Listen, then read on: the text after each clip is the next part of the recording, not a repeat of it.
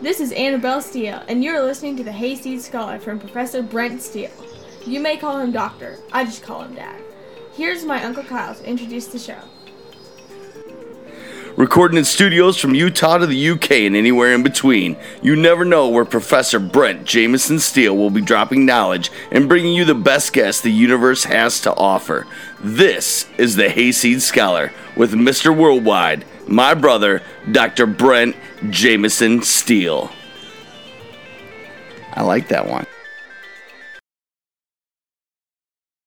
Hello, everyone. Welcome to the Hayseed Scholar podcast. I'm Brent Steele. Thanks so much for listening. I hope you are all doing well and your midsummer, or for those in the southern hemisphere, midwinter, is going okay. You're taking care of yourselves and you're hanging in there. This is an interview I did with Dr. Toni Haastrup of the University of Stirling. She's also the editor-in-chief of the very prestigious Journal of Common Market Studies. And I got to sit down and chat with her at the end of June, which was very enjoyable, and I felt very fortunate to do so because I know how incredibly busy Dr. Haastrup is with all of her responsibilities and research and work. So Dr. Haastrup was born in Aberdeen, Scotland, but as she notes, she moved very quickly, her and her family, to Nigeria before she was 1 year old. So she talks about primary and then secondary school in Nigeria, and there's a really important and poignant discussion that we have that she discloses regarding the decisions that she had to make early on about what particular language training and choices she had in those schools. And then her family's moved to California during the last part of her high school years. So she finished up high school in California. And then she went to community college at Las Positas in California, and then got her bachelor's degree in international relations with a minor in political science at UC Davis, also in California. She talks about moving then to go to the University of Cape Town in South Africa for her master's, in part because of the 2004 election here in the United States. And then she reflects on her time thereafter at the University of Edinburgh, pursuing a PhD while also working 3 jobs. It was a very busy time for her. She spent some time at the University of Warwick. After that, she mentions the kind of the dynamic environment that she was in there, where she developed 2 of her fantastic book projects. One, her Palgrave monograph that was eventually published in 2013, Charting Transformation Through Security, Contemporary EU and Africa Relations. And the second one was a 2014 edited volume that she did that was in the Palgrave IPE series. It was titled Regionalizing Global Crises, the Financial Crisis, and New Frontiers in Regional Governance. We then move on to chat about how she ended up at the University of Kent, and then her move to the University of Stirling, where she is currently a senior lecturer in international politics. We then shift gears a little bit, chat about her approach to writing, how she balances work and life, and recharges a little bit, and then her many public engagements, many public engagements, and the work that she's done in fostering the Women Also Know Stuff network, which is a fantastic network which promotes the expertise of women in political science. It runs about an hour and 45 minutes. I had such a great time chatting with Dr. Haastrup, and she's just really an amazing individual, and we're so fortunate to have her in the academy, and I was very fortunate to be able to chat with her during such a busy time. So this is Dr. Toni Haastrup of the University of Stirling on the Hayseed Scholar podcast. Cheers. So Dr. Toni Haastrup, welcome to the Hayseed Scholar podcast. Thank you. Thank you so much. I'm so excited to be here. Yes, we're so happy to have you here. I'm very excited to have you here. So first off, tell us where it all started. I believe you grew up in Nigeria. Is that right? Although I know you're particular about saying you didn't necessarily grow up in Nigeria. You kind of grew up a little bit later, but I know Nigeria is where it all started, right? So. Yeah, I guess actually, I have more of a problem with the the idea of growing up and what that means. I like to sort of think of myself as still growing, so to speak. And interestingly enough, I've sort of ended up back where it all started because I was actually born in Aberdeen in Scotland, but then I'm Nigerian, my family is Nigerian, and sort of moved back home. And I lived in Nigeria until about 16 when my family moved to the US. So my primary school was, a small Anglican church school and, a government state school for my secondary school. So in that sense, I feel very, a big part of me is not just that I'm Nigerian in terms of, a nationality, but very Nigerian in a sense. But at the same time, I think a lot of who I am now in terms of, the work that I do, some of the beliefs that I have, I really came into that leaving Nigeria and being influenced by some of the other different places that I've lived. So yeah, I think I'm still growing and I did part of that in the first 16 years of that in Nigeria and a whole bunch of other not 16 years outside of Nigeria. So how old were you when you moved from Aberdeen to Nigeria? I wasn't one yet. Yeah. So okay. I was a few months, I think. I mean, I don't know. I don't have a memory of then, but it was certainly before I was 11 months old. That much I know because I was one of those babies who was walking by the time I was 10 months old. Wow. And I've seen footage of myself walking at 11 months, and it was in Nigeria. So definitely before then. And so all the memories early on were from Nigeria.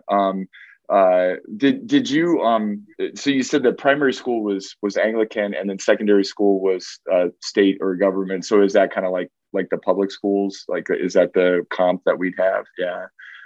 Yeah, absolutely. So, I mean, in case that wasn't clear, in Nigeria, it's one of those things where you have to kind of pick a religion, really. Non-belief is not really a thing, at least not something that people talk about.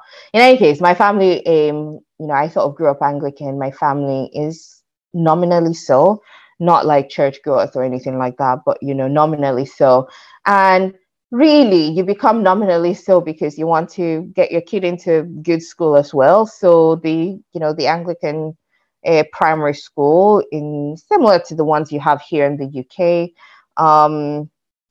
demand this sort of not super close, but some sort of affiliation. And it was the church school linked to, I think, a church my mom must have gone to when she was a child, and some other family members. Not again, keeping in mind that of course I attended this church school with people who were Muslims as well. Like that did not have any bearing. Like your actual religion didn't have any bearing on it, but it was just it was a good school to go to, at least from my parents' perspective. And if you know anything about a Nigerian educational system, the military really screwed that over. It certainly wasn't what it was supposed to be after independence.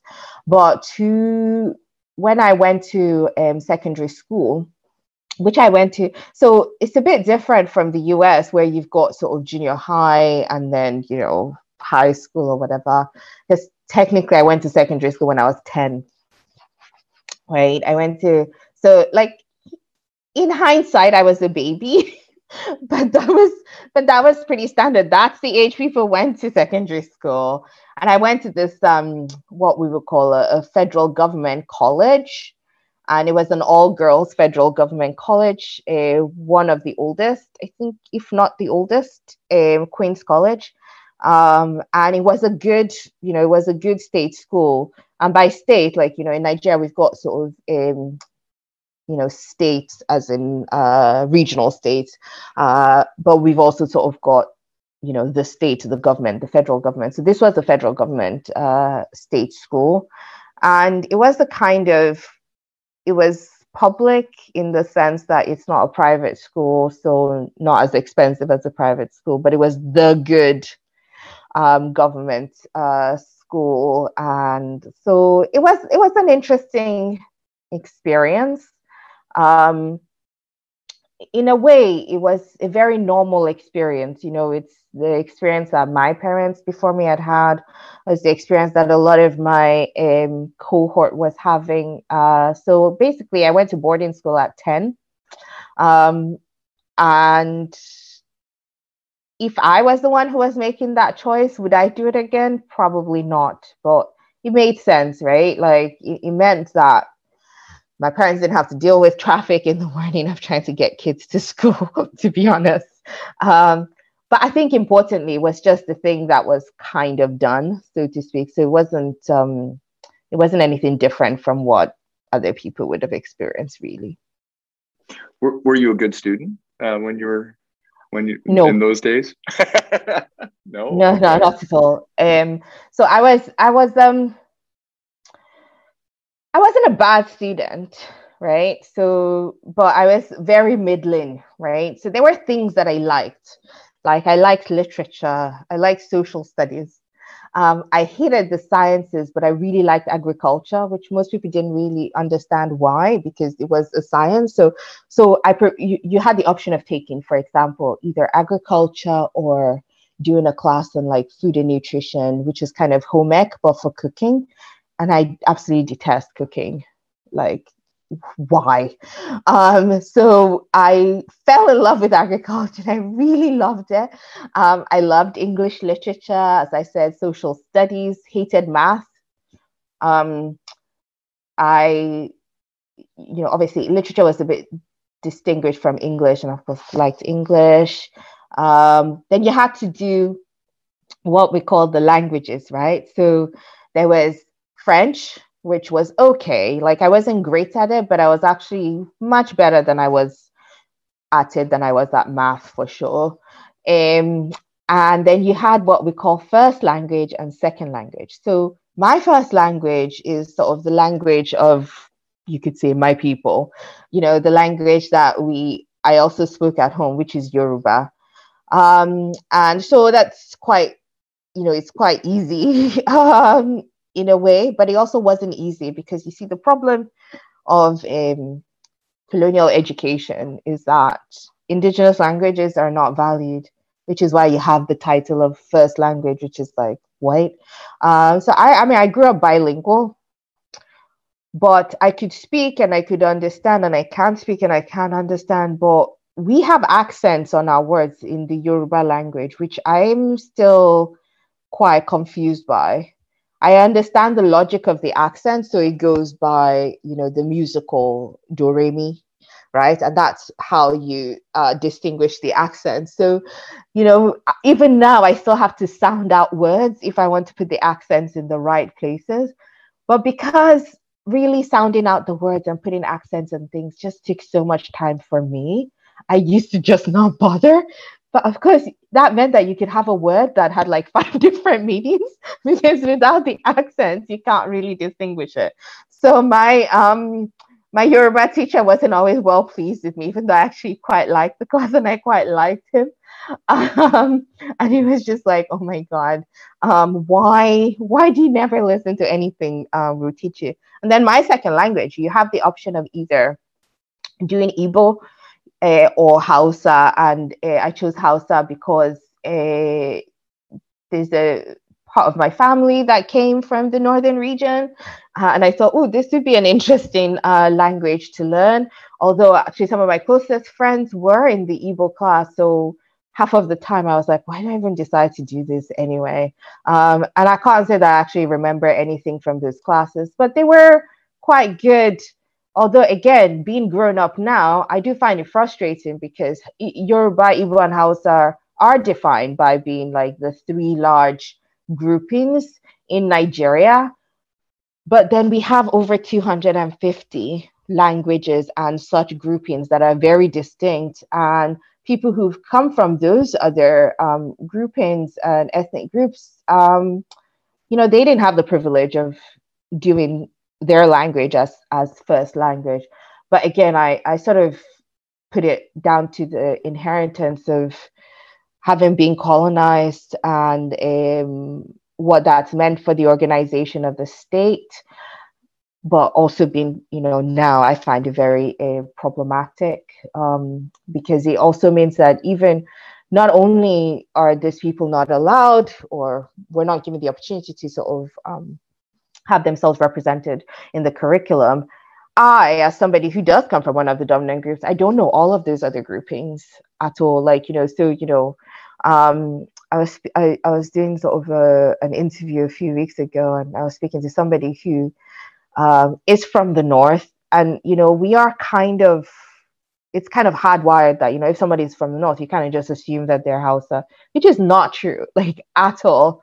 And I was speaking to this person, and we're having such a great time, and I was like, oh, this can be awkward for me to ask you, like, where are you from, like, because I know from what you've said so far, you've made it very clear that you're not what I would assume, but like, where are you from? And, once you tell me, I'm going to sound super ignorant.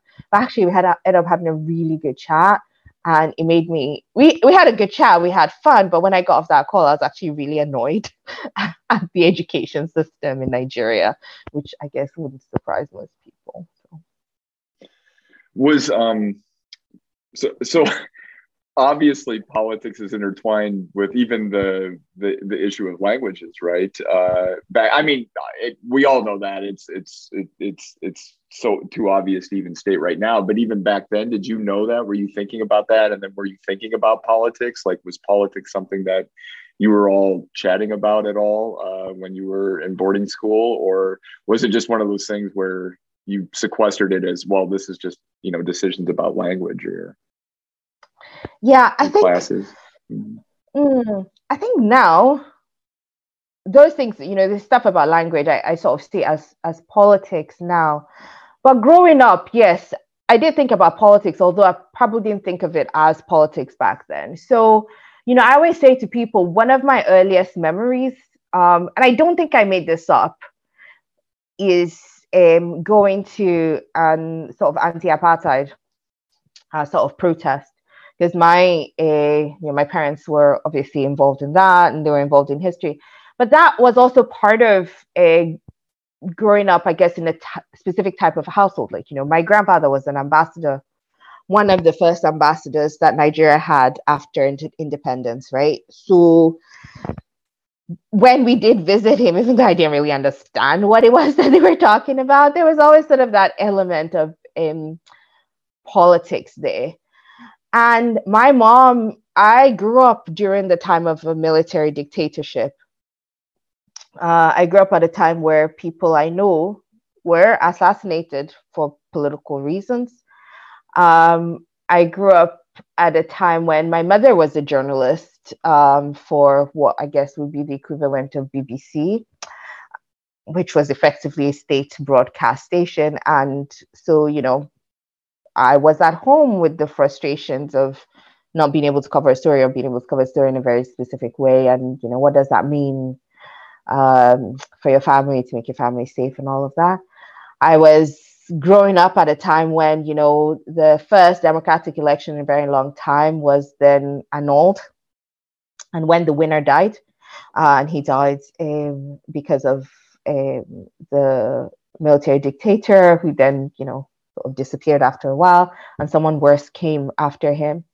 I was in boarding school and alive when that horrible person died, and I'm not ashamed to say, I'm still very proud to say, I have no problem saying it, that we danced that day, like the literal dancing on someone's grave.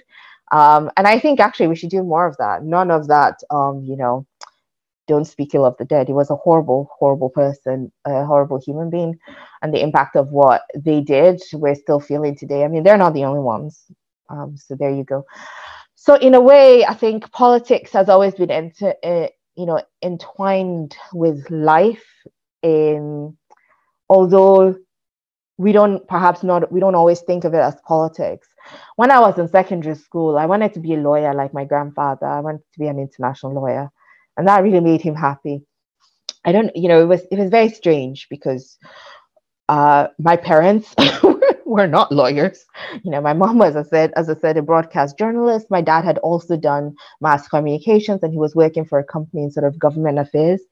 So don't really, that whole lawyer thing, consistent with a lot of sort of Nigerian narratives of what success is. You want to be a doctor, a lawyer, an engineer, an accountant.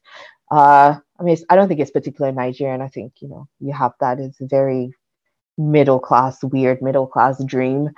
But I wanted to be a lawyer because my grandfather was a lawyer and I thought he was cool. And but I also thought it would be really cool if you were like a doctor, but you didn't have to do medicine, because I think I still don't remember who it was, but I think one of my parents' friends was a doctor, but not a medical doctor, and I just thought they were really cool. So I knew about this thing, but I didn't know about academia. Like, I didn't know any of those things. Even though my parents had professor friends, I'm like, what are they professing? I don't know what that is. So I really wanted to be a lawyer, but that all changed when I went to college, for practical reasons, but also for passion reasons. But yeah, I would say politics is everywhere, which is why even till today, when someone tells me that they're not really into politics, it's an instinctive reaction to just roll my eyes. Like, I'm like, what are you? Who are you? What does that even mean? Yeah. Yeah, I kind of have the same same reaction as well. So it does sound like going to college was not even not even a question. It was, you were definitely going to go to college. Were you then thinking about? I'm wondering how you went from there to getting to California, where you ended up doing starting and then continuing quite a bit of your college. But how did that happen? Like, how did the decision making process happen? Were you thinking of colleges a little bit closer to home, or was it always, oh no, I'm going to go elsewhere? How did you get from point A to that point? Well, I mean, so I was always going to go to university. My parents went to university. I think culturally, we sort of see university as the way out, I think, my parents, I grew up in a household that was very professional oriented, as I said, because of the sort of jobs my parents had. But we did not have material wealth in any way, shape, or form, right? So that's why I went to, I went to public school, because we couldn't afford anything else. And, even then it wasn't always as easy to manage through. And, I have two other siblings. So I would say, I grew up in a very comfortable household, but in a very middle class orientation of, what life should be. Certainly, my parents are super proud of me for being a doctor, like, and, they tell anyone who would listen. But back then it wouldn't have been an expectation. I think it would have been considered appropriate if I'd gone to university in Nigeria and then taken the bar there, as a lot of my family friends did. So that would have been normalized.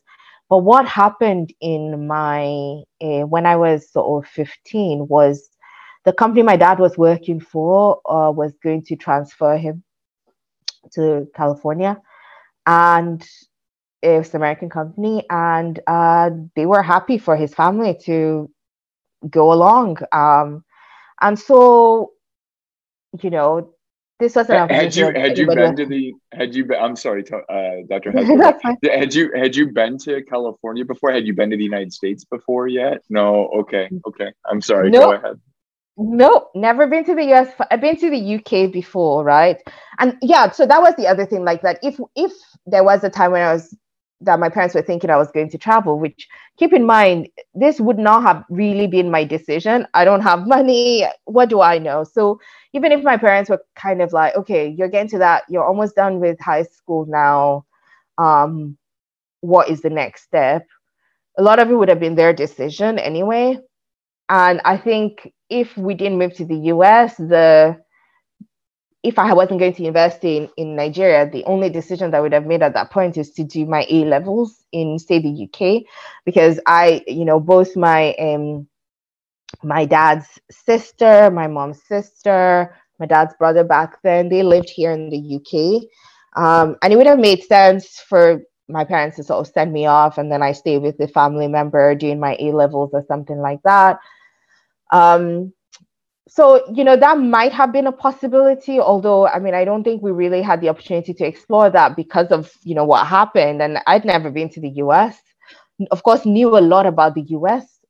When I was much younger, so when I was perhaps around between the time I was 3 and 5 or 6, my dad worked for the United States Information Service, which is the information service of United States Information Agency. And the best way to describe it is I sort of think of it as like the US's version of British Council, which is, I mean, I should be able to describe it on its own terms, but like, that's all I know about it. So yes, I knew something about the United States. We watch films from the United States. We knew what American accents were. We watched lots of soap operas. My gran is still really into Murder, She Wrote, and so am I.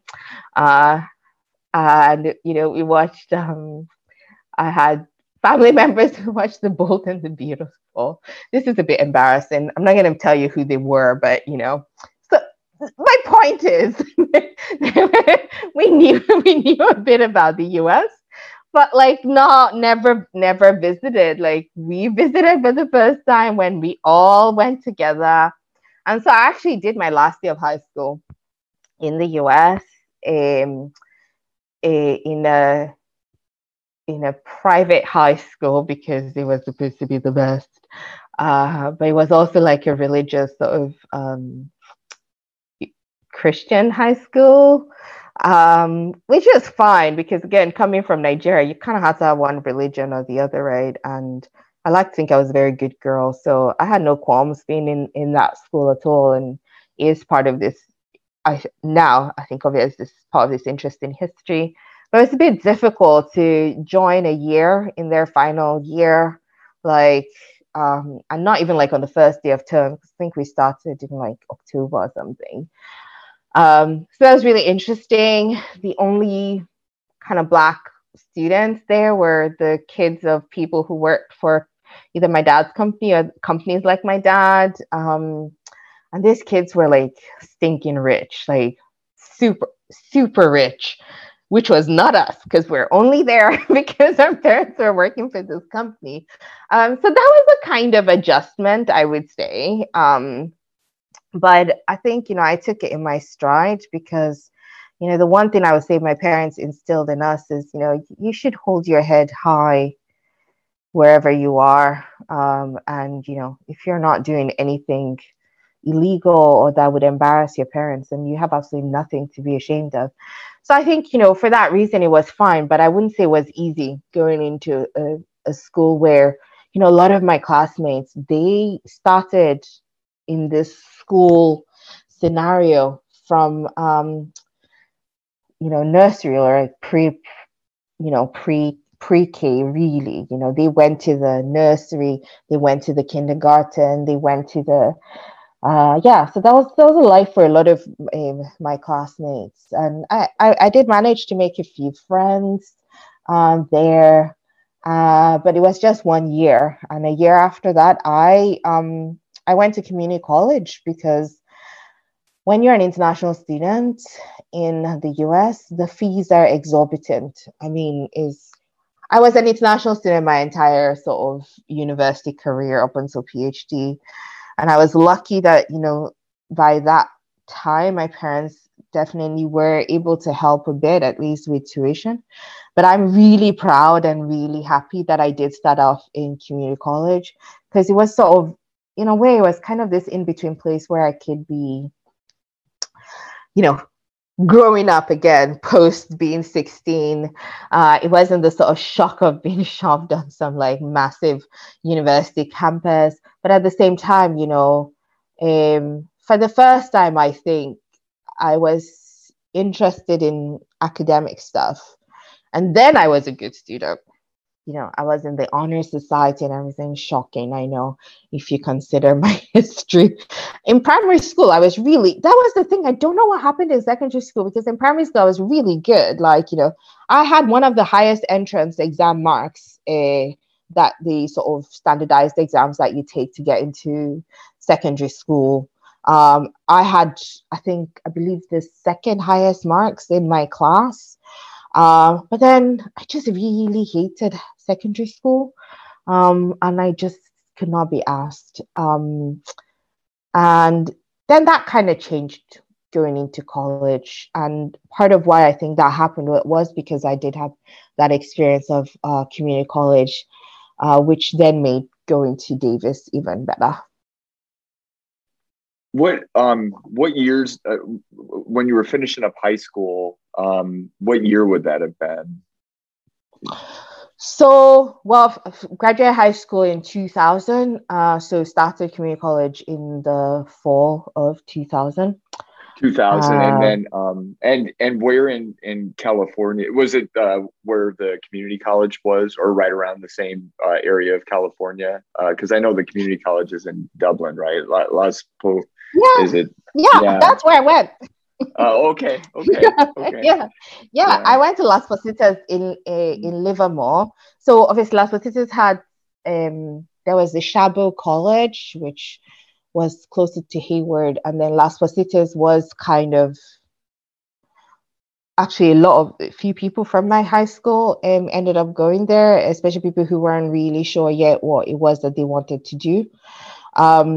So in a way, for that reason, it was a nice kind of adjustment as well, that I could still see actually people I knew from secondary school, but then meeting other newer people in a kind of university setting. And I loved my teachers a lot. But even then, it was in applying to community college where it was like, okay, now you have to think about college, is when I discovered, oh yeah, in the US, you can't just be a lawyer. You can't just do like an undergraduate degree in law. It has to be something pre-law. So what were my options? But you could still take some sort of law classes, and I was really good with business law. So actually at Las Positas, I still genuinely thought I was going to do this law thing, but I needed to really scramble and decide, what was my pre-law going to be. And that's how I, applied for political science. I went into Davis to take 2 years later. And yeah, here we are. So it did change once, like maybe when you were at Davis, that the idea was I'm going to and within that, even focus within international relations. Were you already thinking about like which sort of subfields of political science you wanted to focus Absolutely. on? Mm-hmm. Absolutely. I mean, so by the time I took a few classes in Las Positas, again, sort of following my grandfather's, trying to capture his essence, I decided, well, I'm going to maybe do something in international law. Because although I could argue my way out of anything, which is why even growing up, everyone was always like, she's going to be a lawyer, isn't she? But actually, by the time I was in community college, I was like, yeah, maybe I want to do international law, and then I can travel, I can do fun stuff. And, you learn about, I don't know, NGOs, that sort of thing. And then when I went to Davis, so in Davis, IR was a distinct degree from political science, but I was missing a prerequisite from Las Positas because Las Positas didn't have it in order to get directly into the IR program. So I just went with political science because I had the option of switching afterwards.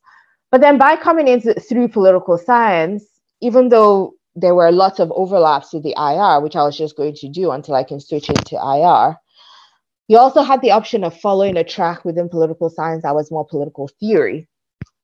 So I decided I was going to do that. But within the IR track, within the IR degree, there were different tracks as well.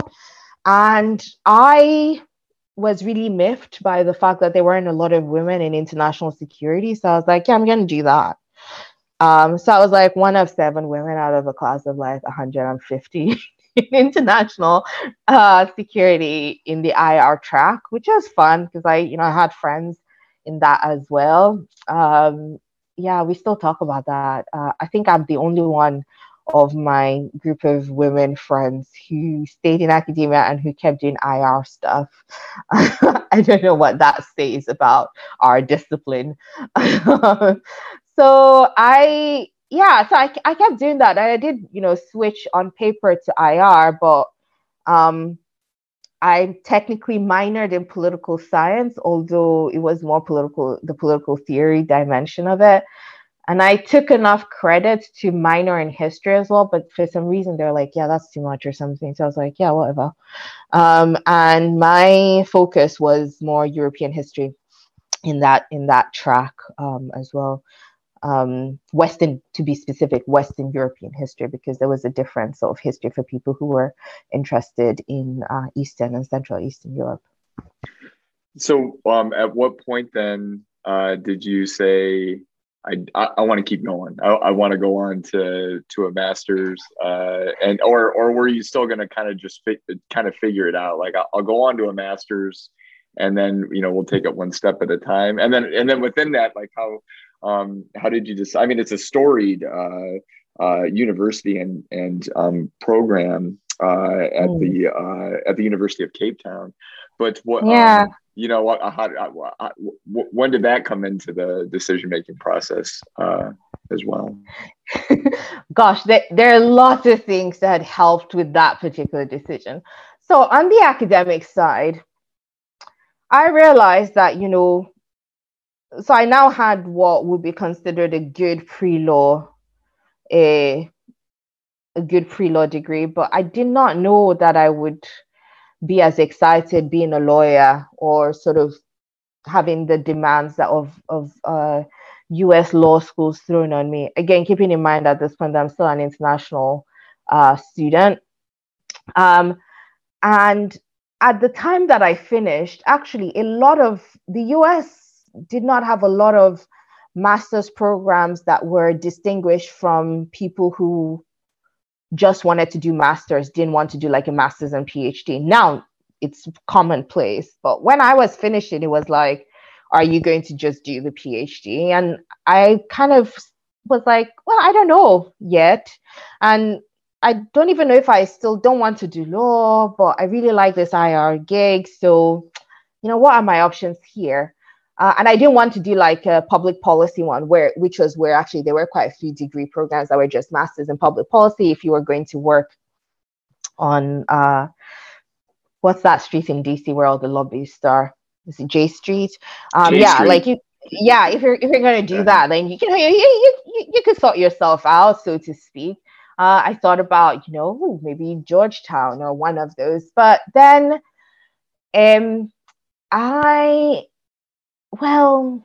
Americans elected George Bush for a second time. Right, 2004, right? Yep, yeah. Mm-hmm. It changed a lot of things in a lot of people's lives, and I could not believe it. I honestly could not believe it, just because of the experiences people already had with him. And I at this and people, point, I'm sorry, but people forget. Okay. I mean, because we've had so many momentous elections since then in the United States, at least.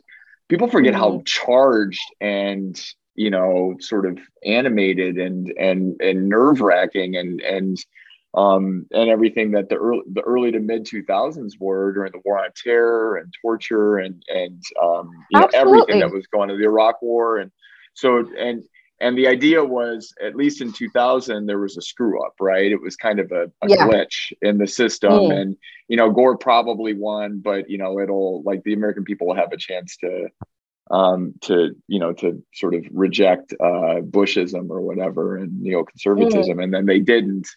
And I've heard this from a lot of people. It's like, at least both within the United States and then others looking in, towards the United States, it's like, now we can't just blame it on a glitch. This is the American people, right? That did that. So sorry, I didn't mean to intervene. Yeah. No. I mean, it's exactly as you said, because so of course I had a choice, but there were some people who didn't have a choice. And the thing, I can still remember on the night of the election, where I had friends who could agree that, what happened in 2000 wasn't great.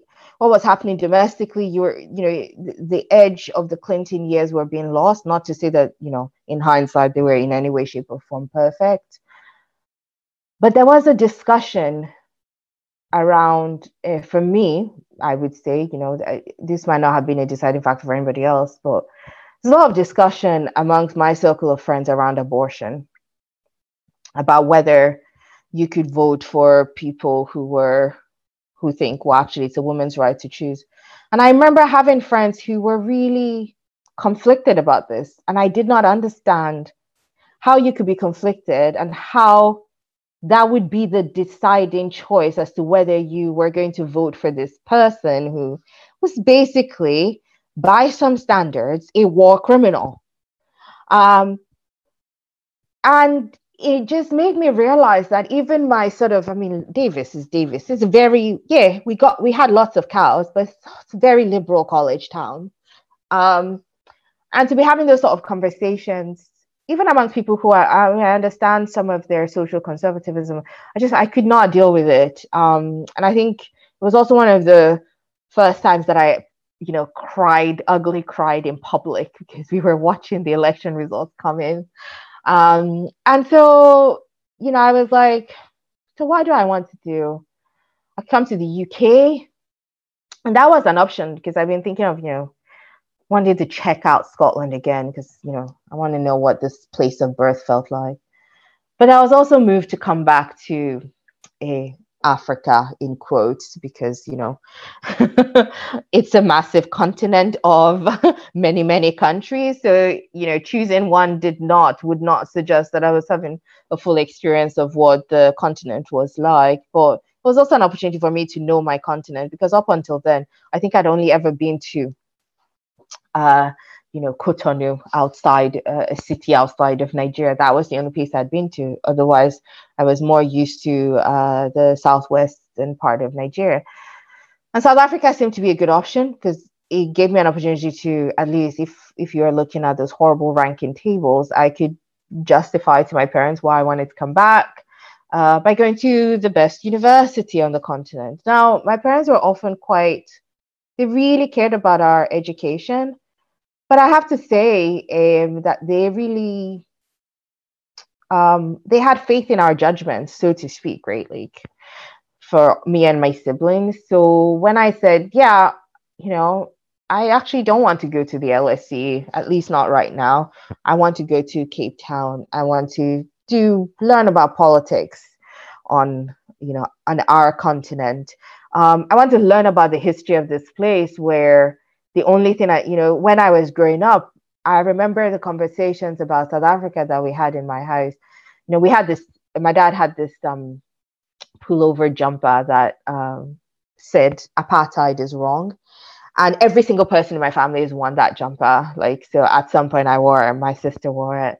I grew up with, when I would ask, why is the Union Bank in Nigeria called the Union Bank? And my parents would tell me about the time when, the Nigerian government threw the British out because they would not put sanctions on South Africa because of, So I wanted to know about this country that was actually very much a part of my life.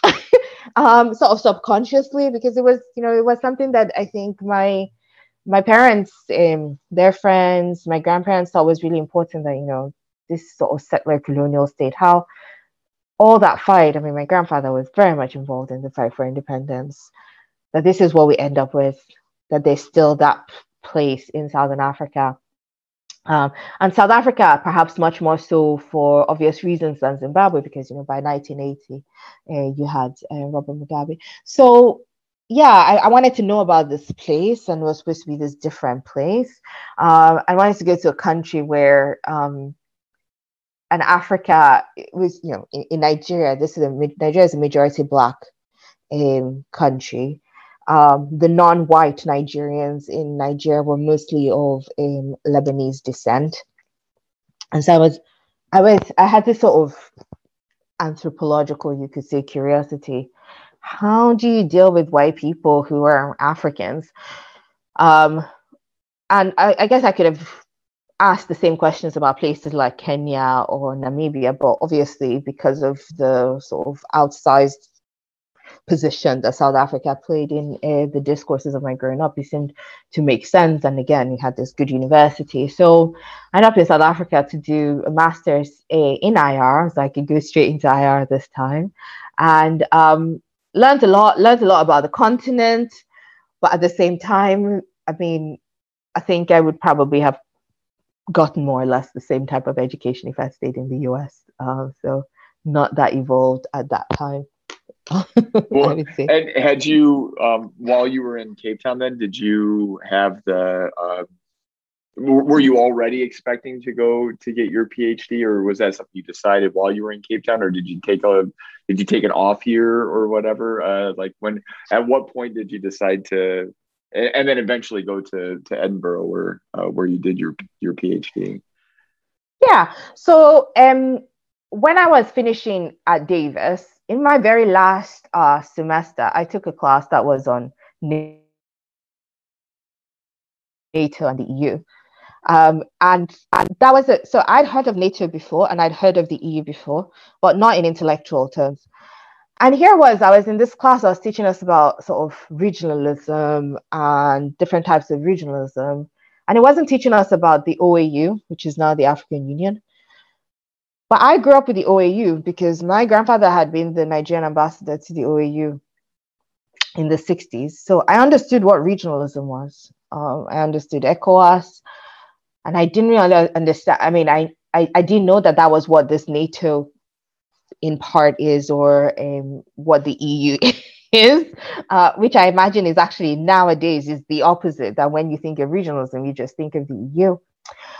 So, and then in learning about that, I understood that, well, actually, as a polity, the EU had an interesting relationship with African countries.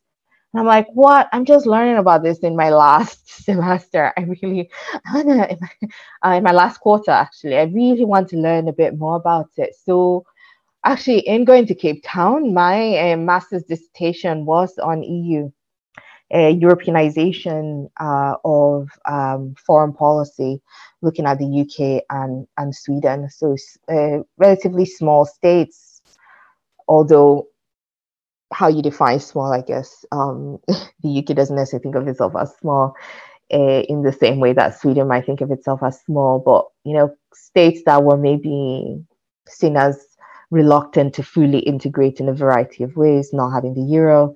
And I wanted to understand the security dimension. And by the time I started thinking about that topic, I was sure that I wanted to explore this a bit more. I wanted to explore this regionalism. What does it mean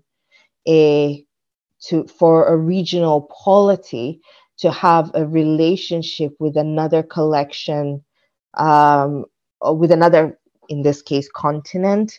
And how did he go about that relationship? Why at that time wasn't the EU engaging with the African Union, which at this point had already succeeded the OAU, but was kind of also engaging with them? I didn't have clear questions or anything at the time I was doing my master's, but I knew I wanted to do something in security.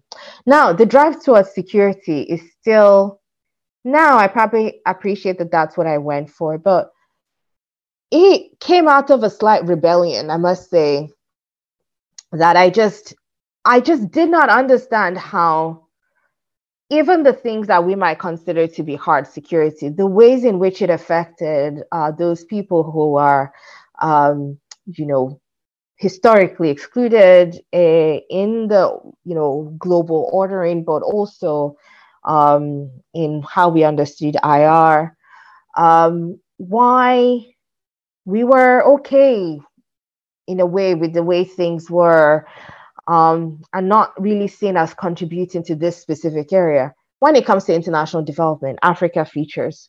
When it comes to economics, you know, Africa features. Not usually not in a good way, right? And yeah, in security, where I had experienced, you know, ECOMOG in West Africa having a very significant role. Not to say they did anything well, but they had a role that wasn't really being acknowledged by the intellectual discourses at my university or even SADC in Southern Africa. I wanted to do something on security. So it's about how do you combine that? And I also like the idea of, like, you know, all of the literature at the time I was starting my PhD was like, you want to do security? The EEG is not the thing to be looking at. So I was like, yeah, I'm just going to see how it all falls together and I'll do something on security. And at this point, I was like, okay, I'm kind of ready to leave South Africa as well. I think it was also apparent to me that, you know, my real issue is I like to travel and I like to meet different people and I like to live in different places. And perhaps this was finally the time to reacquaint myself with the UK. I was sure at this point that I did not, definitely, despite what I'm sure my dad hoped, that I did not want to go to the LSE. That actually, despite the fact that my family was based in London, I did not want to go, I didn't want to be in England because, again, a bit of rebellion, like go to the places where people don't expect you to go. So actually, I mostly applied to Wales, Northern Ireland, and Scotland. So I applied to Queen's in Belfast and Ulster. I applied to Aberystwyth, and I applied to Edinburgh. And in the end, looking at my dad's picture books, we kind of liked Edinburgh a lot. And I was like, yay, Scotland, because I want to go to Scotland. And it is probably one of the best decisions I've ever made in my life. As you can see, I ended up back here. So yeah, that's how I got there. So did you that's wonderful. And it sounded like you did have options. Like you could have decided to either go to Aber or to, so was there someone at Edinburgh that you had identified to as your supervisor yet, or was that a decision that was only made after you kind of got there? Or, yeah, I mean, perhaps this also speaks to sort of I'm just going to follow my bliss kind of attitude that I had to my education. You know, nowadays, when I'm talking to PhD students, I say to them, yes, really think about who it is that you want to work with. Whereas I'm just like, I'm just going to apply to schools and see what comes of it. When that doesn't mean that I just sort of like winged it, because when it came time to like, okay, so you're not really thinking about it. When I applied to ABBA, I emailed Professor Rita Abramson. Unfortunately for me, she was leaving. Like she was literally just leaving Aberystwyth. They were heading to Canada, right? Yeah, exactly.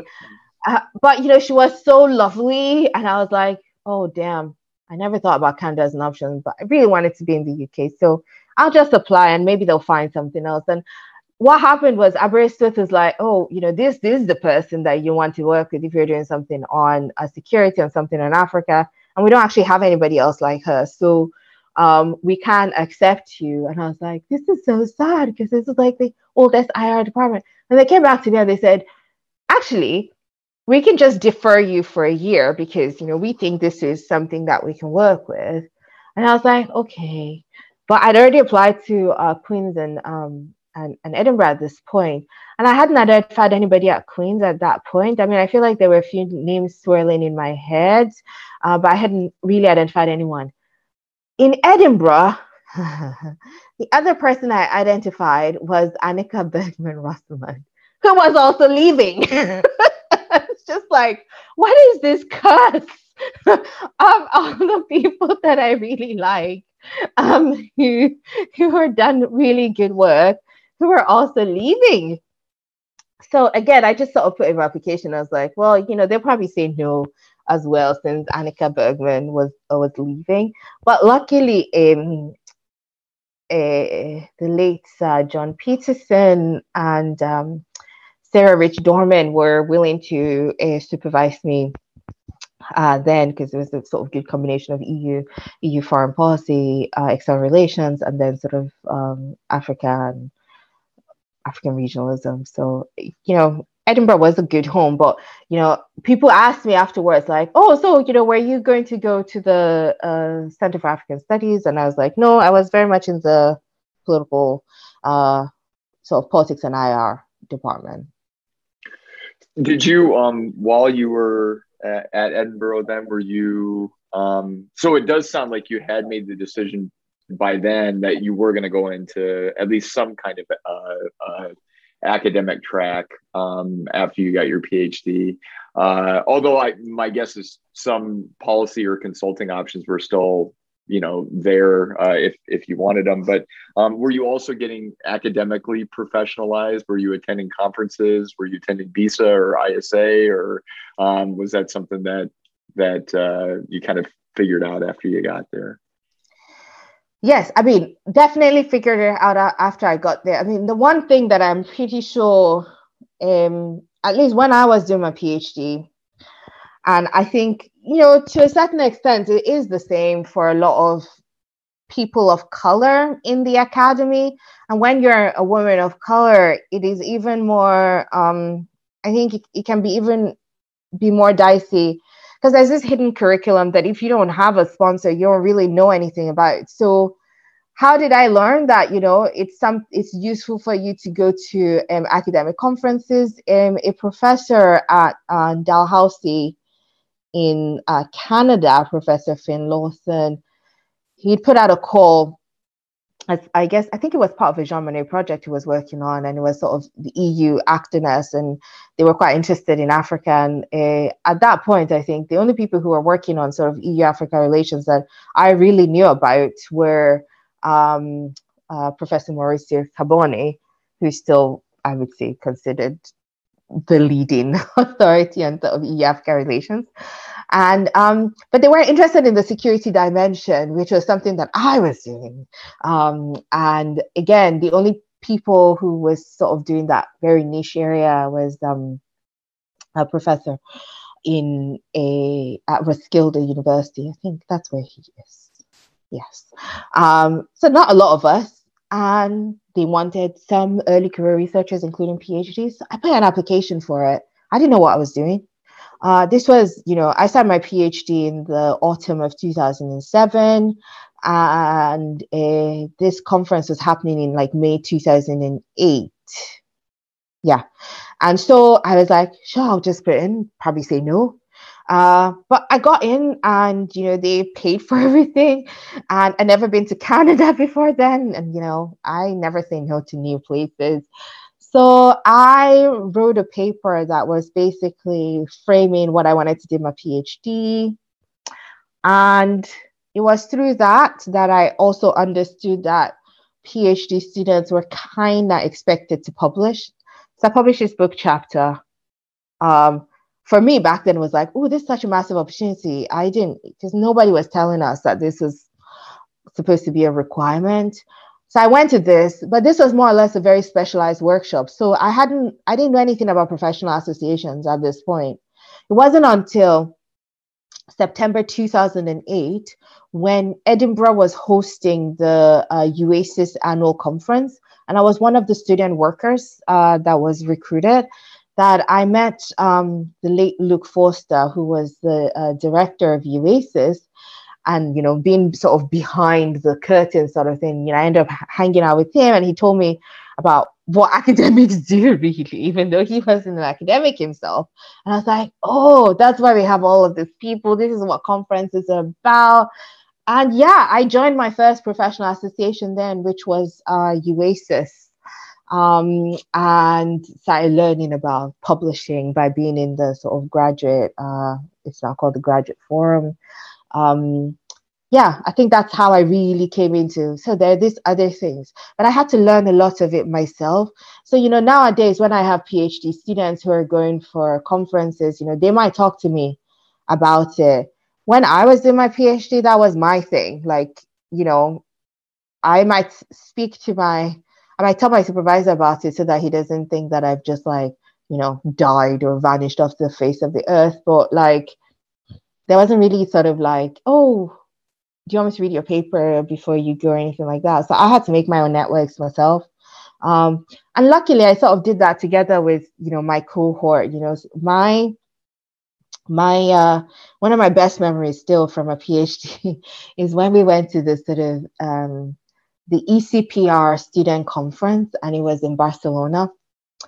And it was just a bunch of us. And I mean, I wouldn't say that, it was all intellectual. We did present our papers, but but it was an experience that I will never forget it. And it was still one of my best of academic experiences ever, which might tell you again why I'm super excited about ISA, despite not liking crowds that much.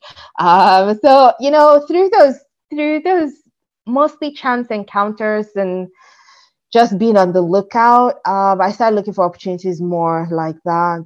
I would say, Edinburgh had when you knew what to look for, they had a platform for thinking about transferable skills. So, I took a lot of extracurricular courses like project management or stuff like that, media training, and in addition to the other stuff like, being a better tutor, being a better teacher and stuff like that. So, yeah, but I had to learn a lot by myself. So you finished your PhD in 2011. And so this is also the period of time, I'm just thinking at the sort of superstructural level and how this is matching up or not, maybe opportunities in the academic market. This is, when austerity is starting to really descend upon, it's not like it ever went into the background, but it's definitely starting to descend across Europe and in the UK. I can't quite remember the direct effect it had on the British Academy, but this is a period of time, at least in the British Academy, where I don't remember a lot of jobs being necessarily available. And in fact, there was a little bit of an exodus that it obviously had started earlier, but of British British-based academics, that were going to like Australia and Canada and elsewhere. So it's just that's a long windup to ask you, what was the academic market like when you were finishing up your PhD? Were you on the academic market? Kind of how did you maneuver all that? So when I think of the academic market, it's not in the same way I think that people think of it now, where, they think of it as this sort of, some sort of structure in of itself. Like, it kind of has its own life. For me, it was just, I had to find a job because, my parents really scraped together to pay my international student tuition. But I had to take on like 3 jobs to sort out my living expenses while doing the PhD. So, I had to take out some loans. I'm sorry. Yeah. So I didn't ask that then. So did you at least have some funding at Edinburgh, or no? You were, okay. No. All right. Yeah. No. Yeah. So what jobs did you have when you were? Well, okay. So I had the tutoring, like normal tutoring, and I think in my final year I was senior tutor, so that, I was organizing some of the other tutors that brought in a bit of extra money. The other job I had was I worked in it was like a public policy firm where they basically put on events of public policy interest, and people in the public sector would like pay to go to these events.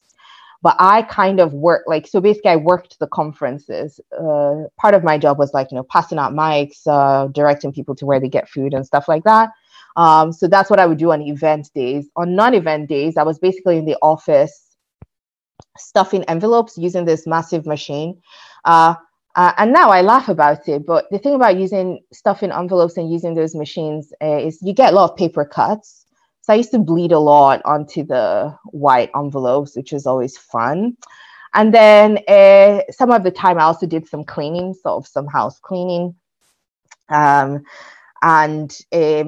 I mean, all of these jobs were, with the exception of, say, maybe the tutoring, and I could only do them when I wasn't, say, doing field work, for example. So, when I had to go to Brussels or when I had to go to Addis, I had to stop those things, but I had to make this money in order to go to those places.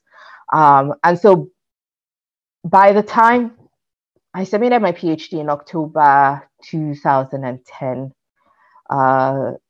the same day that over 100 scripts came in for me to mark. So I did have my 16 hours of sleep, and then I went back to marking because I was senior tutor. But I had to get on the ball immediately. Like, I'd done that. Like, I was just applying left, right, and center. I was applying for academic jobs because I think at this point I really knew that I wanted to be an academic, that I wanted to teach, and I wanted to keep doing research. But I was also open. I was happy to apply to Amnesty, places that obviously aligned with my values, places where I could use my skills, but anywhere really. And I applied, I guess, by the time I formally graduated in July 2011, I had applied for perhaps 60, 70 jobs. Of those, I think I got 3 interviews in total. And I got 1 interview.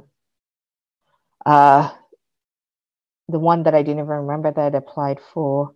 And that was the job I got. My 1 interview that it wasn't the only interview, but the one that I'd forgotten that I applied for, and I also got an interview, was the one that I ended up doing, which was the job at Warwick.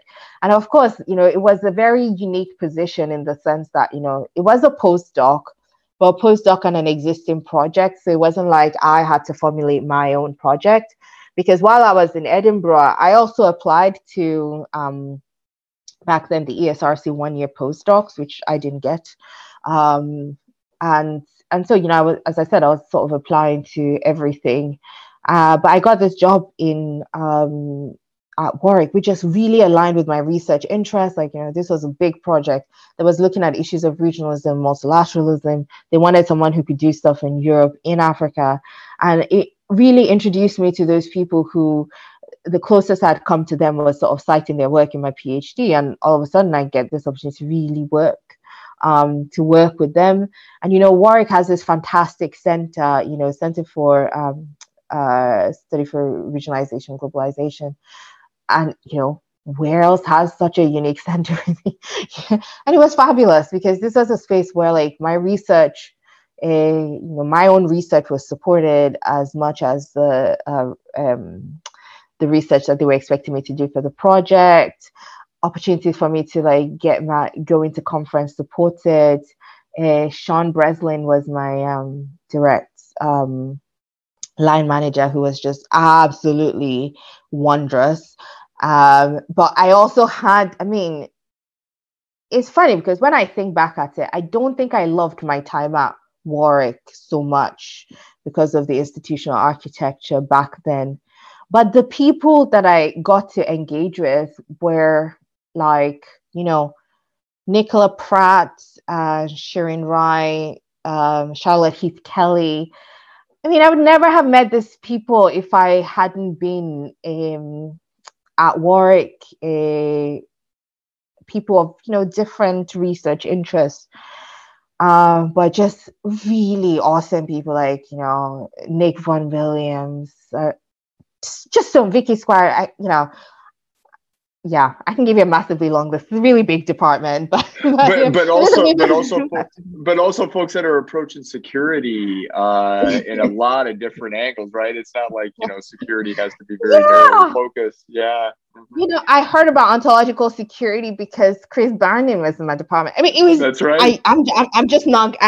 I'm not going to say because I'll get emotional about when I remember how much I miss not seeing these people in the everyday, this important people who really were fabulous. And, they weren't just great academics. They were kind of cool to have coffee with and,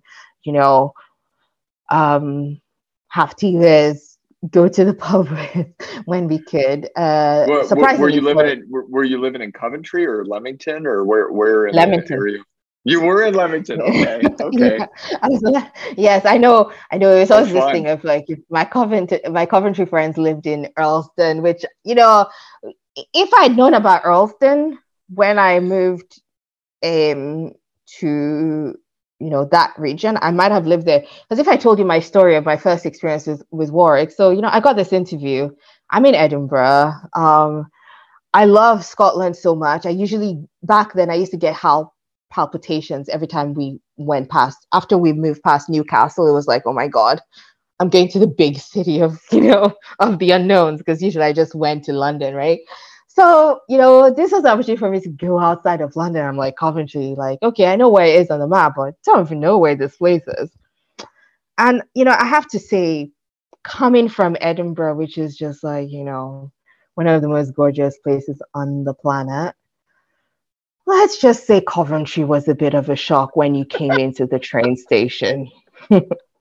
I have actually had other interviews on this podcast where I laugh way too much when Coventry is brought up.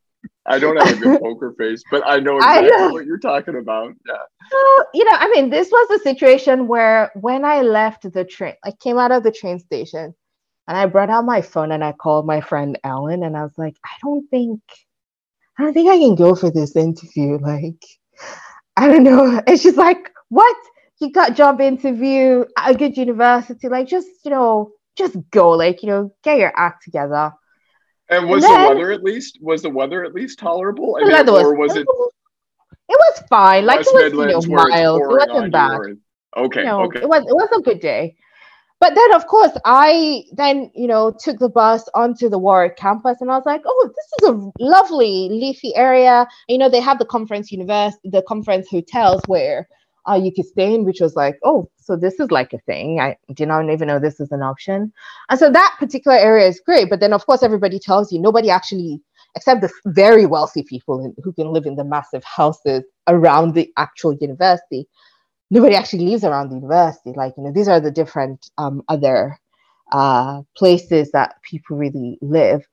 But again, keeping in mind, I never actually saw Earlston because I genuinely think that would have been an option for me, something close to the station. But that said, given that I saw Leamington when I saw it, it would still have been probably the strongest contender. It had the Bath vibe going for it. And, as I told you, I loved literature in school. We read a crap load of Jane Austen. so I was like, yeah, I can see myself here in a weird kind of way. And I didn't mind it so much. And of course, over time, then I got to know other places like Birmingham, and I was like, oh, so there could be other cities in the UK that are not London. And I really like Birmingham, and knowing that it was that close. And actually, we weren't that far from other places like, say, Oxford, for example. Weird place, for sure. But, it wasn't too far. So it was, we were located quite nicely. There were direct trains from Leamington to Manchester. So it was not a bad place to be if you're going to be in England. But yes, I think there was that shock of what Coventry was. But again, in the end, it was fine. Well, and apologies to people from Coventry. But it also was an incredibly productive and dynamic time, at least as I'm looking at it on paper, looking at your CV, because the project that you were on, that you were there for, it looks to me, at least in terms of matching up titles, that developed into your 2014 edited or co-edited volume on global reordering. And then also, it sounds to me like they still allowed. I shouldn't. It sounds like too overbearing, but you were still free enough to be able to pursue developing your first book, your book on charting transformation through security. It sounds like, right? You were able to develop that while you were also working on the project. And then I'm just thinking about like the dynamic environment that you're in, at least intellectually, right? With some of the other people that are approaching security. So it does sound like it was a pretty productive time for you while you were there. Absolutely. I mean, absolutely. Like, so if I could choose a time in my academic career so far that I would want to replicate in terms of time and the sort of dynamics that you're describing, it would have been my time at Warwick, because you had this situation where you had a university that was, if you value those things, highly ranked. Perhaps not so much, but the thing that does come with being highly ranked is that you are a relatively well-resourced university. And so from that perspective, having a university that, I didn't have to cry too much to get my conferences funded. I had a teaching load that was lovely and manageable. I could teach stuff that was directly related to my research interests. I got the opportunity already to teach at master's level. I could supervise master's and undergraduate students. I also had enough admin duties that were that I guess were also growth opportunities, and worked well again with the sort of ethics that I wanted to espouse, i.e., I was the postdoc rep in the broader configuration. So I was like really fighting for more recognition for postdocs within sort of the staff, but also engagement with other early career researchers. So in that sense, it was fantastic. And I like to think I didn't take it for granted. And I like to think I worked very hard, which is why, I was able to get more for the book, for the monograph, and then subsequently the edited collection. And I mean, something you might not know is that, my first, the monograph was published in a series where the series editor was Stuart Croft. And again, if you sort of think about critical security people who you've only like ever cited, and you're just like, whoa. And now when I think about them, like, oh my gosh, he's now the sort of vice chancellor of this university.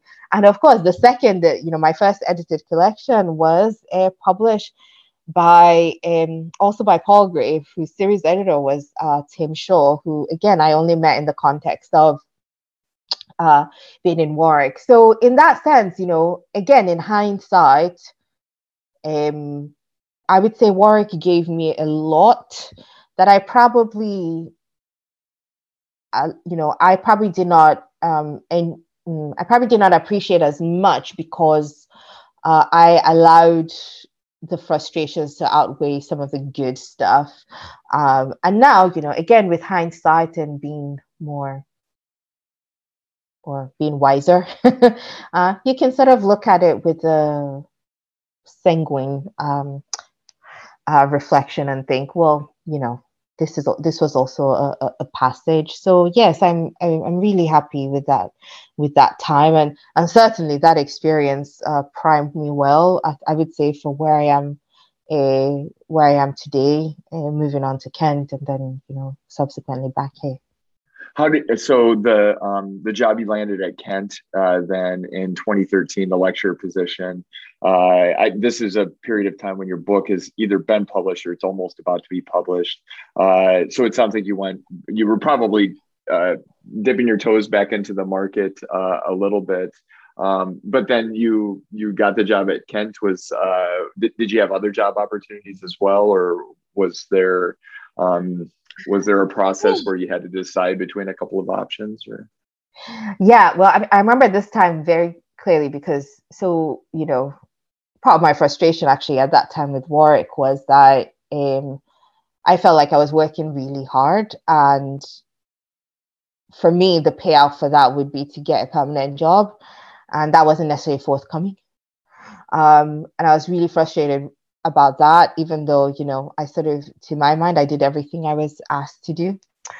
But I wasn't the only one going through this. This was a period of time where I was a postdoc there.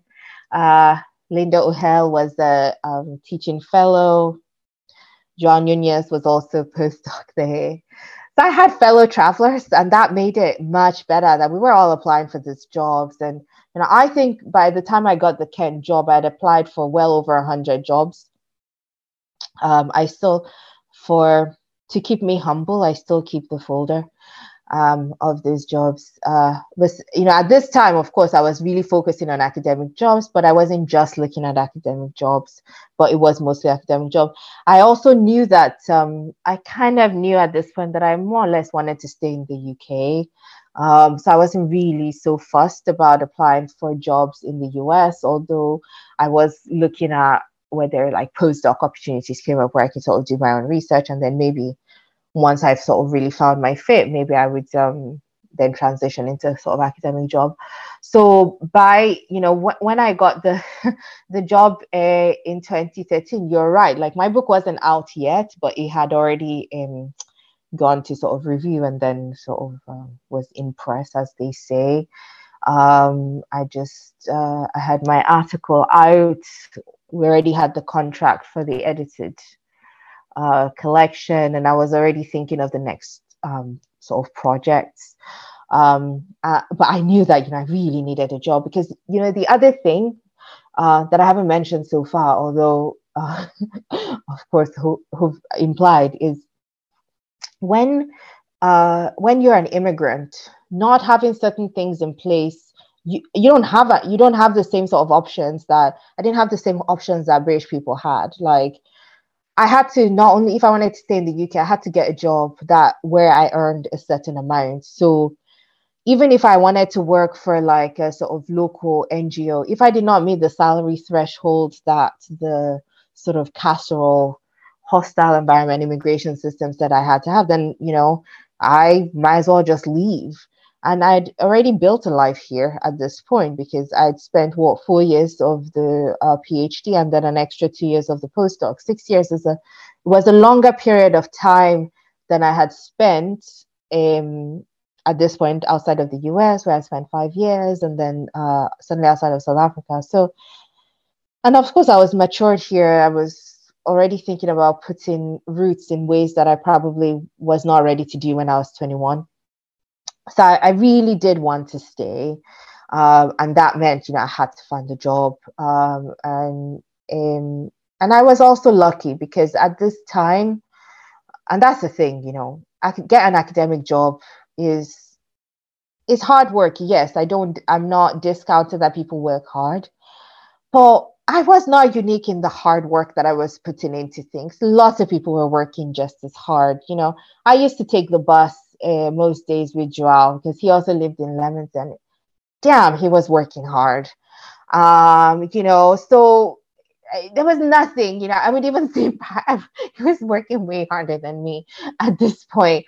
So I don't think there was anything specifically unique about, hard work at this point. A lot of it also sort of came to luck, timing. Is there a job where my job that I got at Kent was a lecture on international security, and it just happened that they did want someone who could do EU security, right? Not just migration security or like post-structuralist approaches, or so like those things just happen to have aligned. And of course, again, I did have the training that I got as a postdoc at Warwick as well. So I was very lucky. And I was also lucky because at Kent, I could also make the claim of contributing to a sort of research agenda that they had. So as I said, the luck really, really, really mattered. And my time at Kent was also important because there was an opportunity to work with someone who'd become my mentor, Richard Whitman, he was my external for my PhD. And, basically I just stalked him and we ended up working in the same place. I'm just kidding. I did not stalk him. But, we ended up like collaborating on a few things. Like we'd written this sort of chapter together. And now we're co-editors in this journal. And he just happened to have been at Kent. So a lot of things had to come together, which was mostly the universe more than any special thing. I mean, the special things are just as important, but there's so many other special people out there that, you cannot discount the sort of universe dimension. So this is usually when we transition to some of the scholarly things, but I did have one request from a past guest. It's almost like we're on a radio show on it. Oh, Dr. Haastrup, we have a request from a line. So Jelena Subotic said, I have to ask you about, you apparently either lived or worked in Serbia for a while. Is this right? Or you visited there or something? Is that right? Okay. Yes. All right. Yeah, but I'm supposed to ask you about that at the request of Professor Subotic. So. Okay. I visited because I was invited by, I think, someone that Jelena knows, Philip Aegis, another ontological security person, I guess. Yep. Yes. And I owe him something. So yeah, there you go. And yeah, I think I known Philip for a few years, obviously in the sort of European security circles. And he invited me to do this thing at his university. And I was only in Serbia for a few days. But it was my first time there. In a way, it was kind of representative of the region, which is very silly because countries are very different in a lot of ways. But that's kind of how I was thinking about it. And I was there for a few days. I actually really enjoyed it. But I suspect, that's what tends to happen when you visit a place. When people expect you to say something bad, and I'm like, no, I really enjoyed it. Like, food was awesome. Things were cheap. And it was an opportunity for me to see my friend Mariana, who we'd done our master's together in Cape Town, and I had not seen her in so many years. And I just messaged her on Facebook and I said, I'm going to come to your country randomly for a few days, and we should go and eat and, just hang out, just really catch up on our lives and sort of see where we are. Because, she's a fantastic scholar who works outside of academia. And, it was from her that I learned about the former Yugoslavia, the war, and things like that in a way that I don't think I would have really understood beyond the sort of standard, bog standard US. This thing happened. Let's move on. So those 3 days were actually, for me, quite magical. I really like the city. I did hear about a lot of the frustrations around sort of the reactionary right-wing politics that seems to be a wave across Europe. I can't say anything because it's the same with my country, the UK. Yeah, I was going to say, I don't have to go to Europe to experience that.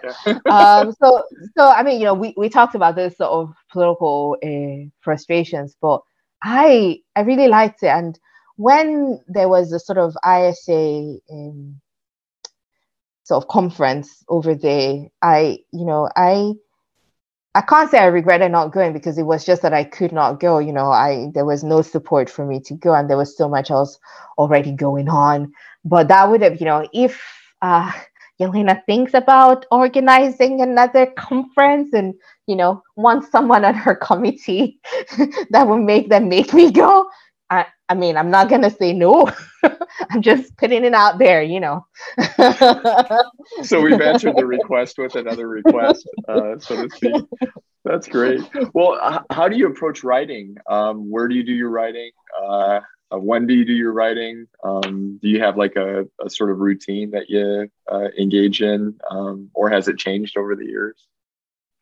Gosh, you're probably going to regret asking me this question because unfortunately for you, I'm not in the when I was a PhD student, I'm not a morning person, so I wasn't regimented about my writing, but I did spend many hours, like specific hours on writing, where it was like, spending 6 hour stretch on just writing today. And if that 6 hour stretch took me to 2 a.m., then yeah, that's fine. Or it could be 12 hours where, I kind of started my day at like 1. So I had my teaching in the morning, started my day at about 1, had lunch, hung out with people, and then really started about 3:30. Had a bit of a break for dinner and then kept going again. But then back then when I used to think, I didn't have that much time, it was actually all the time in the world. By the time I went to Warwick, it was like, you took the bus at about just before 7, went into the office, and I did what I had to do. And then I was back on the bus if we weren't, hanging out. I was back on the bus, by 6:30, unless I went to the gym or something. And then I was there super late and then had to queue for the bus and all of that. Oh, fun times. And then when I went to Kent, where I thought, now that you have a permanent job, you're going to get more time because you're not going to keep freaking out about not having a job. No. That's not what happened. And what happened then was, I would set myself projects of things that I had to complete. And it was basically completed any way possible.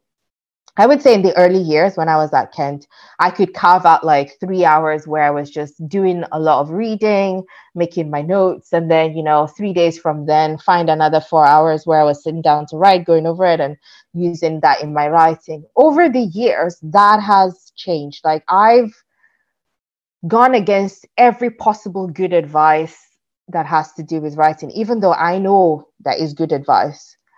Do it in the morning. Nah, I'm still not a morning person. Don't check your emails before you do any writing. Still check my emails. So what has tended to happen, and particularly when I've had, what has happened is I've had growing responsibilities, is I've then had less and less time of having like time for concentrated writing. So this last week, I've been doing quite a bit of writing, and I'm sort of doing this project. And a lot of that writing is happening usually between now and 3 a.m. Now, I can only do that because I don't have dependents, because I don't have a small child at home, and my cat has basically given up on me. So, yeah, I can swing that. And my partner is very accommodating, I would say. But of course, that's not my everyday, right? So this is just this week where I have a really tough deadline. Otherwise, to be honest, it is really difficult to grab time.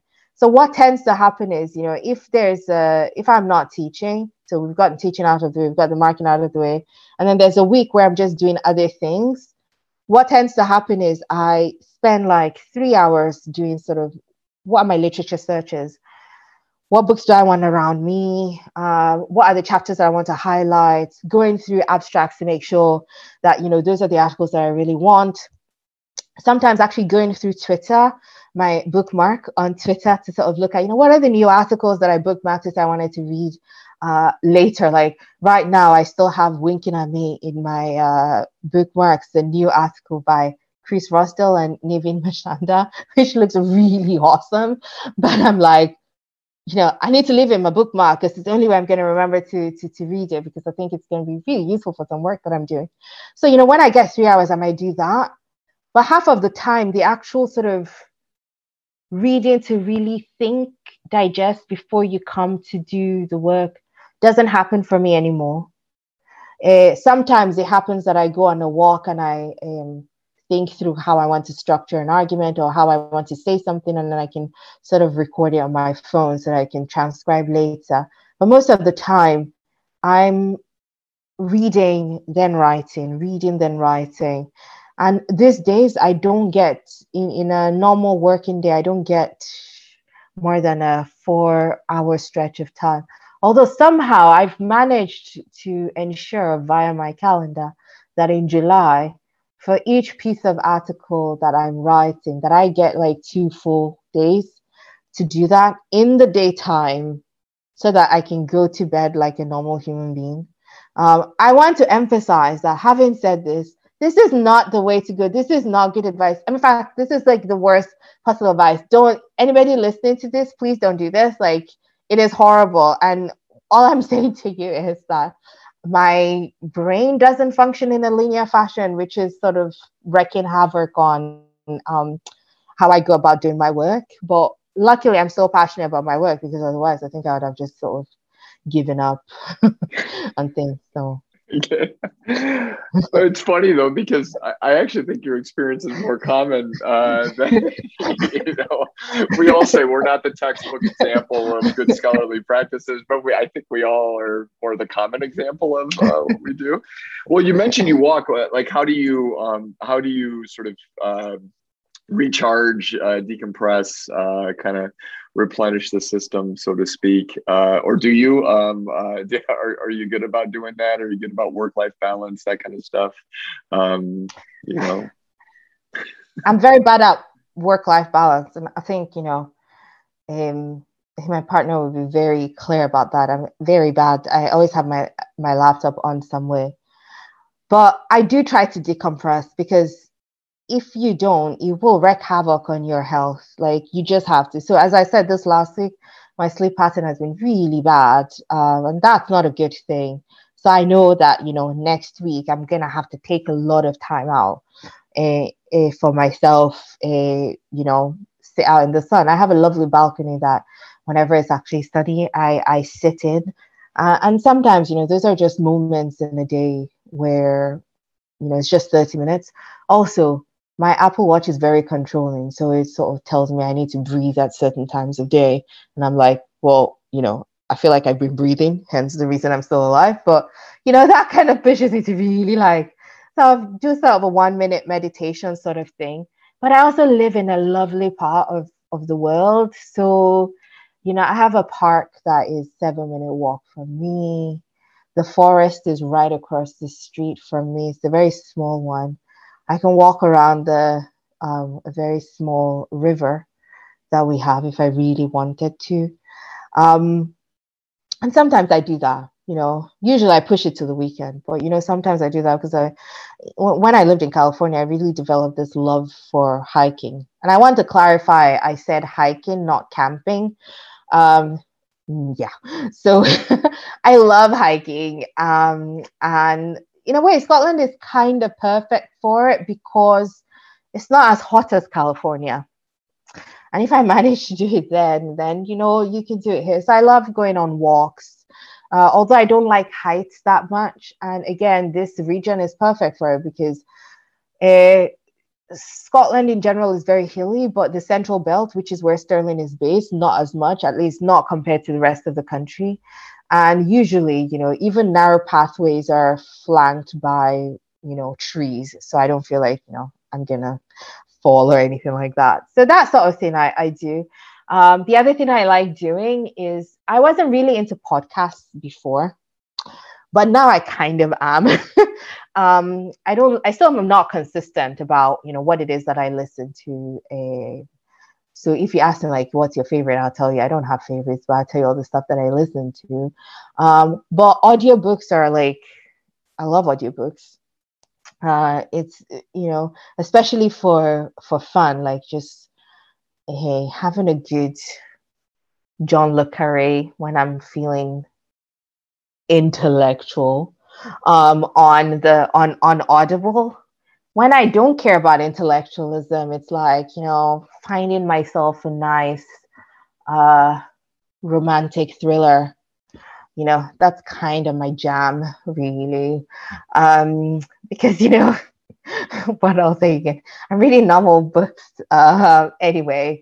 And I can't keep up with the sort of more academic, intellectual books. And if I'm going to be honest, it's kind of the reason I only ever say yes to judging book prizes, because it actually forces me to see what colleagues have published in the last year. And I read this stuff and I'm like, damn, we have some colleagues that are working hard, and the least we can do is actually read their work. So I'm often saying, okay, sure, I don't mind doing your book prize, even though I have so much else to do, but it forces me to do the reading. But otherwise, it's like articles. And I want to get away from that. So Audible is like my friend, which I know is a bad thing to say because it's an Amazon company and we don't have all these issues with Amazon, but it works. It works for the decompression. So one of the last things I wanted to ask you about was you have a lot of, I guess, what we'd call public engagement activity as well. And so where do you kind of fit that in with everything else that you have going on? Or is it one of these things that if something just pops up, it's like, I gotta, I need to speak to this urgent issue. I need to write on it. I need to be, I'm happy to be interviewed on it, so on and so forth. Yeah, I mean, so the public engagement has come about because, in the UK, it's become very much a requirement of our jobs these days as part of our research jobs. So I'm sure you've heard of the impact agenda. And for a very long time, like the impact agenda was really like you had to show that, you've made an impact on journalists or policy processes, that there was actually substantive change. But the only way to get that is by doing more and more public engagement. And so there's actually been more credit given to just public engagement. And so that's how I came into it. But that's not why I kind of stay. Like, I think that there is sometimes there's an issue in the news that I want to reflect on. And I'm drawing on, I'm reflecting, drawing on my expertise. So a lot of the collaborative work that I've done with people like Jamie Hagan or Roberta Green, Catherine Wright, where our frustration with the fact that, gender was really absent from discussion around Brexit when it was clearly there, in the same way that it was very absent in the discussions around austerity, where, the European Union might have a very specific vision of the women, peace and security agenda, and we want to sort of highlight why we shouldn't rest on our laurels too much. And of course, a lot of the stuff I've done recently has been more around feminist foreign policy and, sort of you could say critical, a friendly critique of the shift towards feminist foreign policy. But of course, a lot of this has come through collaborative work that I've done with scholars who've given me the opportunity to actually think through some of these issues. So yeah, in a way, that public scholarship is also to sort of say, I stand on the shoulders of giants, and this is an opportunity for people to pay it forward so that people who don't have access to university libraries can actually access a sort of research. But also, given that it is true that I probably don't go on protest marches as much as I might want to, and usually my rants come through Twitter, this for me might also be a more substantive way to get the ear of people who have the power to make certain changes, right? So never in my entire life would I have ever thought that I would publish something in Foreign Policy, this magazine that was founded by they who shall not be named, and that, an opportunity to write something with colleagues that I deeply admire on racism and race in international relations, or thinking through feminist foreign policy. What would that mean after 4 years of Trump in the United States? Who can pass that opportunity up? And of course, a lot of these editors and journalists are actually really willing to speak with us. But I also sort of think of it as, I'm part of the Women Also Know Stuff collective board, and we're really wanting to create a space for women in our discipline to be respected and understood for their excellent work and expertise. And part of the ways in which we encourage that they do that, part of putting your name on the database is so that when a journalist wants actual good information, evidence-based research, that they can come to you and not just, the same old type of people. So in that sense, I also sort of see a public-facing scholarship as a duty for our profession. And I certainly encourage it of people. But I also say it's something, as you said, it's something that takes time.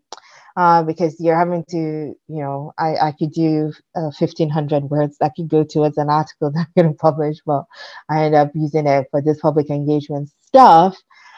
But it is worth it. It's not worth it because you get to be in New York Times. I mean, that's kind of a cool perk, but I think it is worth it. It's also worth it to think about the different types of audiences that you can reach, thinking about writing in a different way. Because I must say, when I started my PhD, when I was in Cape Town, after I sort of done the main coursework for my master's, I was working for the HSRC, Human Sciences Research Council, which was sort of this sort of parastatal or quango, where we did a lot of social science research around service delivery and the such. And I learned to write in that tone and language. And so coming back to academia was actually a bit of an adjustment. But doing the public engagement stuff means that actually I have to toggle between those two voices all of the time. And I mean, as a forever learner, I can't say no to learning new things. So I certainly, there are lots of reasons why the public engagement stuff matters, even though it was something that perhaps wasn't intuitive to us and came about because of this whole impact agenda. I have come to appreciate it a bit more as a way to, when I speak to you, when I speak to colleagues at EIR, it's because I have a lot of respect for our field, and I want to show that respect. And I want to also, if someone in government is listening right now, to say, please stop defunding the social sciences and the humanities, and that, there is value to what it is that we're doing. I sort of see it now as an extension of everything else I do. Mm-hmm. Well, Dr. Toni Haastrup, thank you so much for being on the Hayseed Scholar podcast. Thank you. It's been such a lovely conversation. Okay, that was my conversation with Dr. Toni Haastrup of the University of Stirling. I hope you enjoyed it as much as I did, especially in conducting it and having that conversation with Dr. Haastrup. So that was episode 20, in fact, of the Hayseed Scholar podcast. I can't believe that I've done 20 episodes so far, and yet in other ways I can believe it because it's been such an enjoyable outlet for me to sit down with some of these brilliant individuals in international relations and political science more broadly, and in the academy, and getting to chat with them about their life and journey as academics and as individuals. And so thank you all for the very positive feedback you've been sending me over email, over Twitter, sometimes just in conversations. I'm planning on just keeping going until it is no longer enjoyable and or I kind of run out of time. But I've been able to make time as department chair over the last 2 years doing this. And I only have one more year as department chair, actually less than a year now. And so I'm hoping that my availability for these interviews will only increase going forward. In the meantime, I hope you're all well. I hope you're taking care of yourselves. I hope you're taking some time away from work and enjoying a little bit of this, whatever the summer and or winter, depending on where you are, has to offer. So until next time, cheers.